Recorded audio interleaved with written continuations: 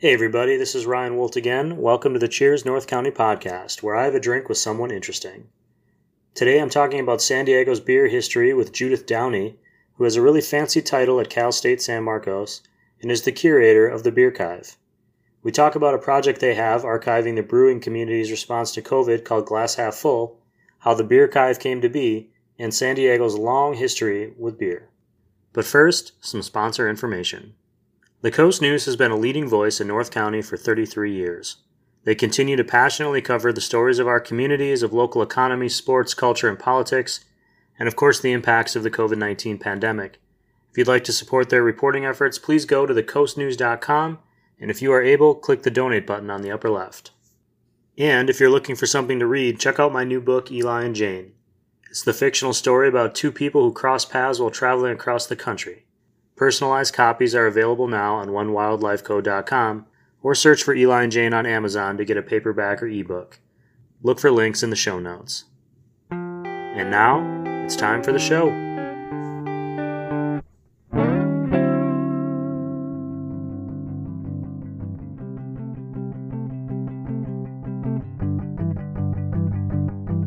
So, welcome to the Cheers North County podcast.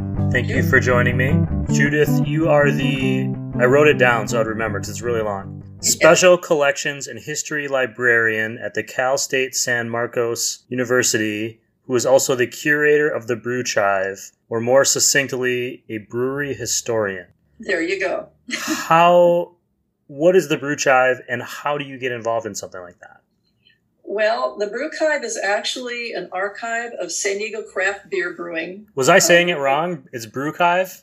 Beerchive, but that's okay. That's a lot right. of people say, because you see that C in, and Yeah. so you're just going to say Beerchive and Beerchive, but no, it's Beerchive, like archive, brewing archive. Gotcha. But we're focusing from the 1980s on, because the early San Diego brewing history, late 19th century, early 20th century, is held at the San Diego History Center, which they don't really actively pursue collecting things. And we've got so much going on with San Diego and craft beer, somebody's got to save it.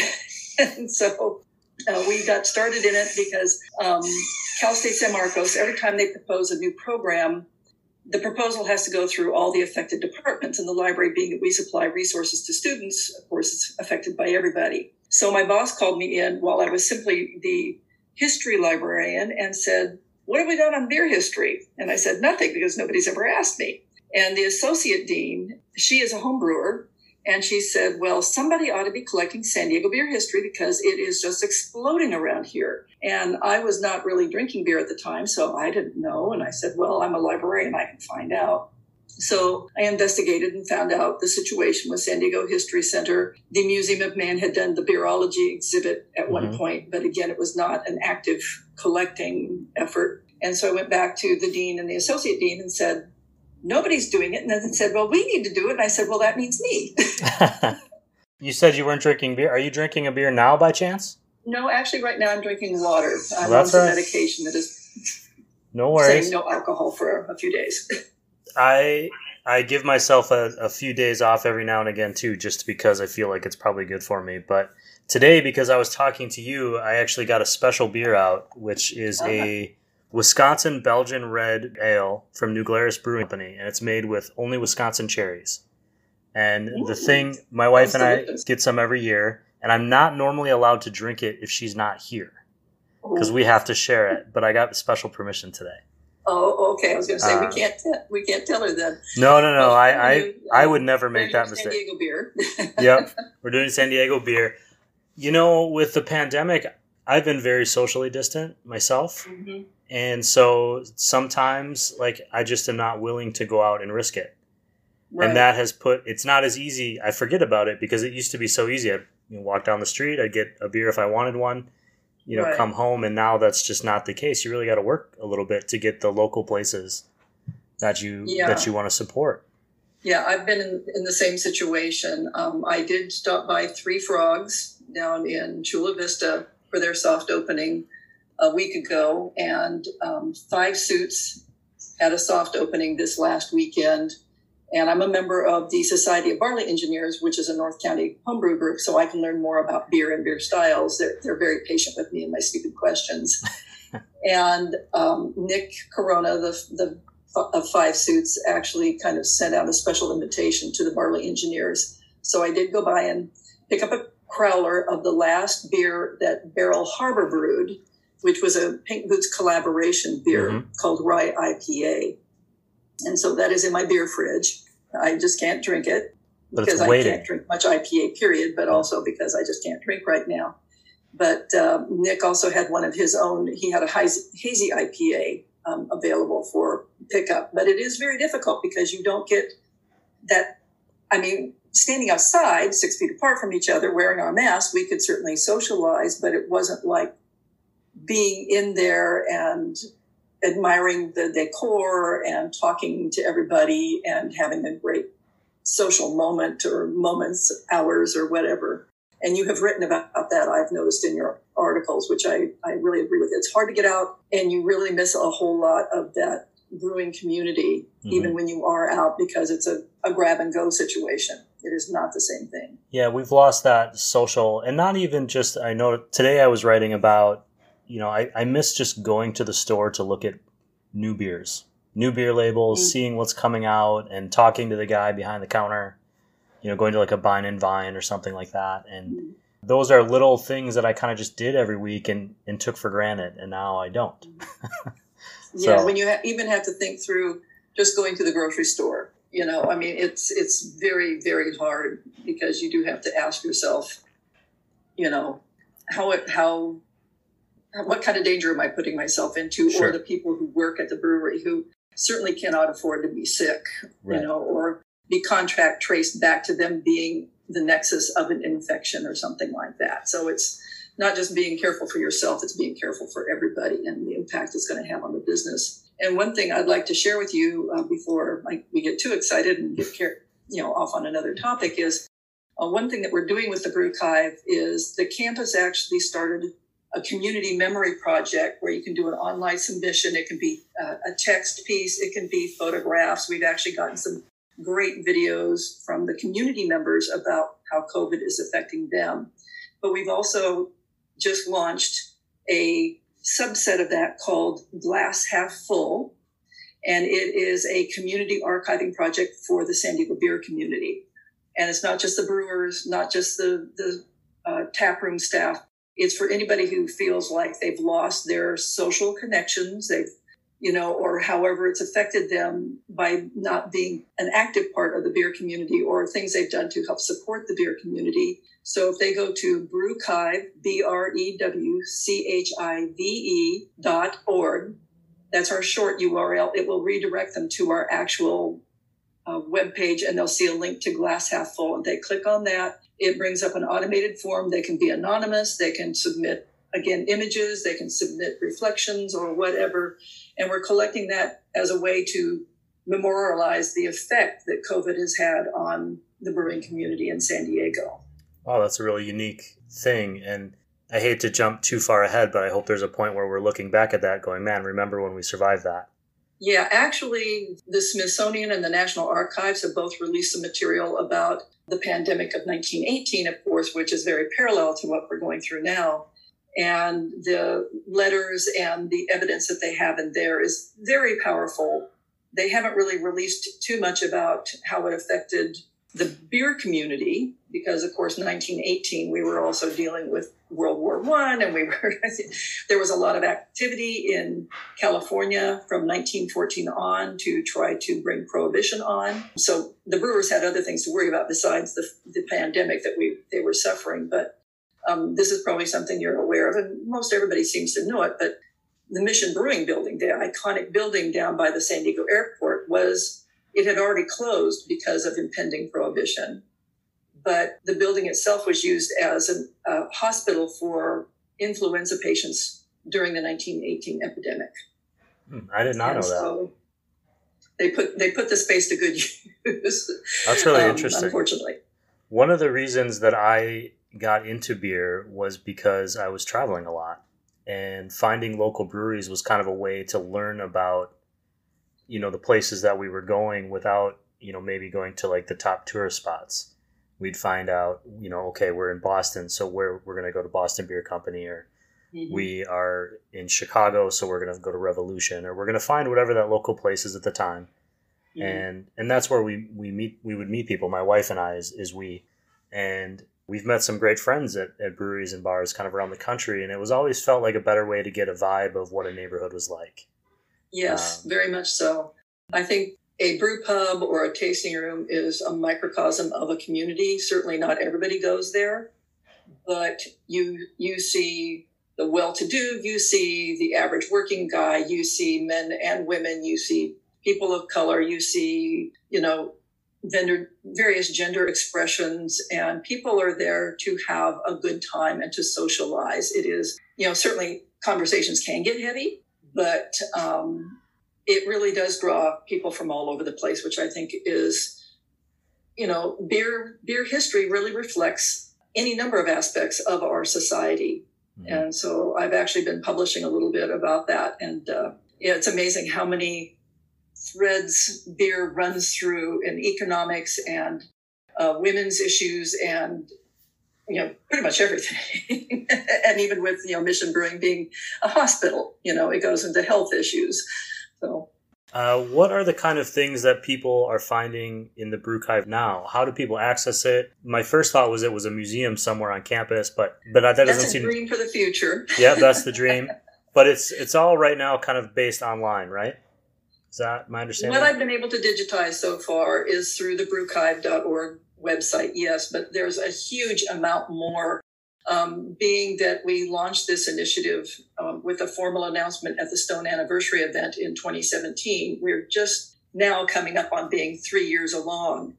And it's been me as the hunter, gatherer, curator, speaker, writer, and plus I'm still the history librarian, so I'm still teaching classes to students on how to do research. We have a lot more in the collection that if somebody wanted to come and see it, because we're not a museum, we will eventually have an exhibit space, but that's going to be COVID has derailed a lot of our plans throughout the campus. What they can do is reach out to me. There's a contact us link on the Beerchive webpage. And if they want to come, once the campus is reopened, we can certainly set something up, and I will take them on a tour of all the nooks and crannies where I have things stuffed. Hey everyone, we'll be right back with Judith Downie, but first... And once again, we're back to the show.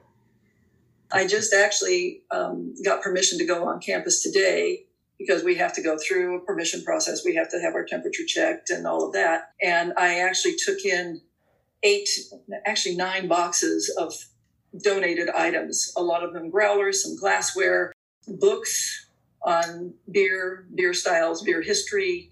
So I went and dropped a bunch of stuff off and brought a bunch more stuff home because, of course, we're all working from home. But if somebody comes, or they see us at an event, I go to a lot of beer festivals and do information tables. Oh, really? Or sometimes you'll see me at a beer festival and I will be helping one of the breweries pour beer because I like to give back to the community. They're giving to me. I'd like to give back to them. And I might have an album of various coasters, some from the early 1980s, like Hang 10 Brewery, things like that people go, oh, I remember that brewery. And I, of course, want to hear their story about that brewery. I have collections of some beer labels. We actually have some tap handles. Pat McElhaney, when I did an oral history with him, gave us one of the original Alpine tap handles. So that's kind of like my treasure in the tap handle collection. I don't generally take it anywhere because I'm afraid I'll break it. When you only have one, you're very afraid of breaking things. I also have a range of growlers, some cans. The growlers are interesting because I have clear glass, I have brown glass, I have stainless steel. So it really, for somebody who's interested in either beer marketing or marketing in general or technology issues, the clear to brown to stainless steel shows a transition in how we package beer, how we merchandise ourselves as breweries. And I speak as we, like I belong to one, but I belong to everybody. Yeah. So it's still the we. We also have a huge collection from Greg Cook of Stone. He gave us thousands of photographs, which we were in the middle of digitizing when COVID hit. So, of course, we don't have the scanner here. The photographs are still all in the campus, in the library, and safe, fortunately. We have somebody who goes in and checks to make sure nothing's leaking or anything like that. But we're digitizing all of those. I've got oral history recordings that are being transcribed by a student assistant who we've been able to maintain her employment through this. But Greg also he was a musician before he started Stone with Steve Wagner. And so we have some of his music memorabilia, like T-shirts from various bands and concerts he went to. We also have an album that he recorded a song on. We also have things like from his MBA at University of Southern California. I have not been able to get an oral history with Greg yet, but he's done he's certainly been a public figure for Stone. I did get an oral history with Steve, though, which we are transcribing. What about... Greg also gave us boxes and boxes and boxes and boxes of glassware and bottles, all the various art, the various representations of the gargoyle. We also have, and this is something nobody knows about Greg, we have about 63 boxes. When I say boxes, I mean banker's boxes, that they're about the size you get a bunch of paper in. Soda cans from around the world that he collected when he was a kid. That's a lot. His parents would not let him collect beer cans like his friends were collecting. So he collected soda cans and wanted to be the president of a soda company. That's that's part of that history then, how he got his start. What about, Stone has been around a long time and they've got a lot of history. What about a continuing history? How are you connecting with some of the smaller local independent breweries, some of our littler guys that are coming up and have been around 2 years, 5 years, 10 years? Are they aware of this? Are they involving themselves with you? Many of them are aware. Some of them, I've met them at beer festivals and then I'll come back to them and they'll say, who are you again? Because they're so busy at a beer festival, they're trying to make a living and I understand that because I'm doing this as part of my life as well. I just counted up the other day on my spreadsheet about 154 of the breweries. That also includes breweries that have closed, like Helms and Barrel Harbor and, a bunch of those. So there's probably about 30 of the breweries, mostly in the South County, that I haven't made it to yet, simply because, I have a job on the campus and then trying to get out evenings and weekends and then traffic's awful or, whatever. So it's hard for me to get to them. Some of them have donated things. Others I go in and I will buy. I pay for it out of my own pocket. The state of California and your taxes do not pay for the beer I drink. And they don't, I buy what I can to help support the breweries because they're selling these things in order to keep an income going. Other times I feel like a vulture because when a brewery is closing, I'll try to reach out to them and say, please don't throw things away. We will take them. We will give them a home. I would think that people want even if they're closing, it was still, especially in beer, people don't get into beer necessarily because they think they're going to make a lot of money with no effort. They get into it because they're passionate about it. And I would think even when they're closing, I think about Council Brewing was a great brewery that closed, I thought.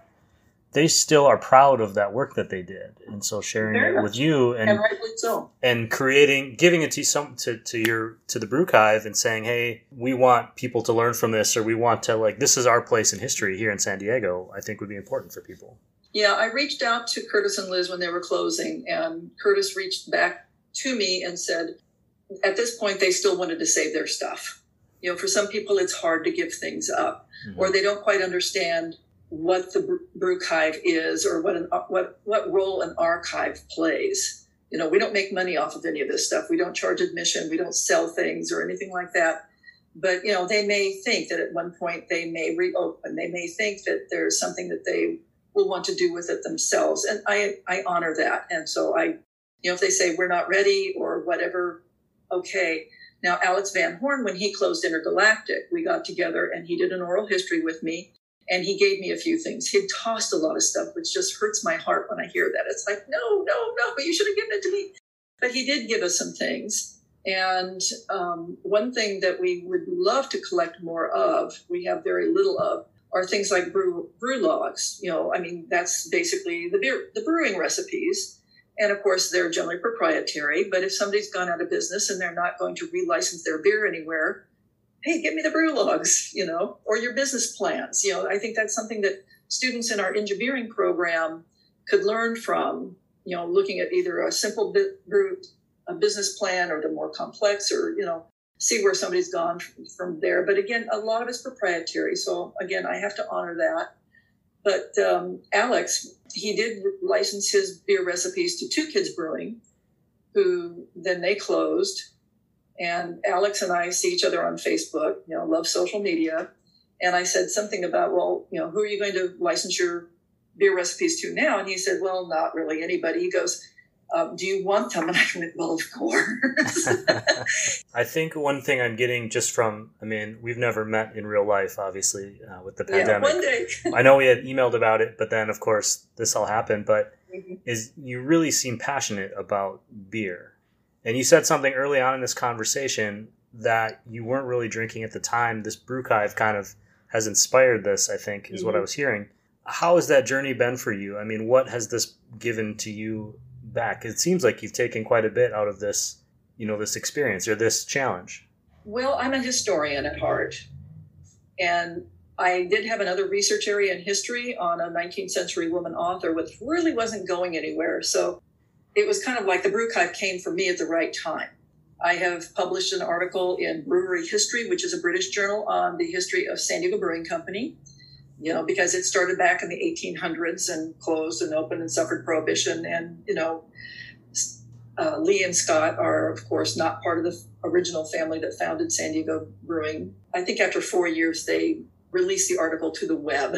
So right now you'd have to buy an issue of it or reach out to me maybe. So it gave me a new venue for my research. And I'm just one of those people that when I come up with a question, I will continue to pick at it until I get an answer. And while I'm doing that, I get more questions, because when I first started with the whole Beerchive, I went to a few local tasting rooms to just kind of see what it was all about, because here I wasn't drinking beer. I knew nothing. And I was telling people, well, we're going to start collecting beer history, San Diego craft brewing history specifically. And people were wonderful about it. And they were so excited. And I was like, this is great. And I went back to my boss and I said, you know what? I've been to several tap rooms, several breweries now, and everybody's wonderful. And they're saying, oh, have you talked to so-and-so? And have you tried so-and-so's beer? I said, they are a collaborative, wonderful community. I said, if I had walked into a brewery, or even gone 2 or 3, because, the first experience may not be the definitive of how the community works.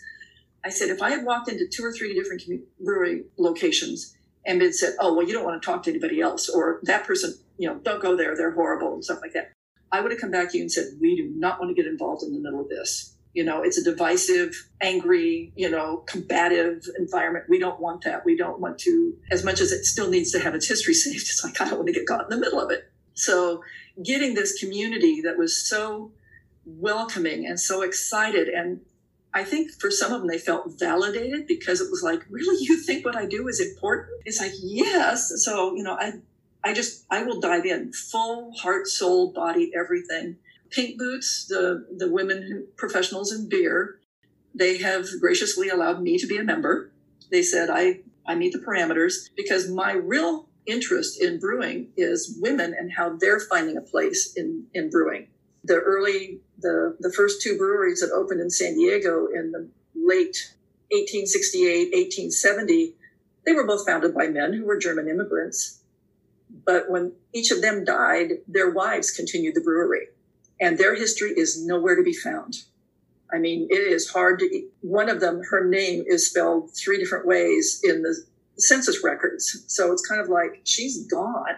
And San Diego Brewing, the second owners who bought it in 1905, 2 gentlemen, they were German-American, sons of immigrants who had brewed in the Midwest.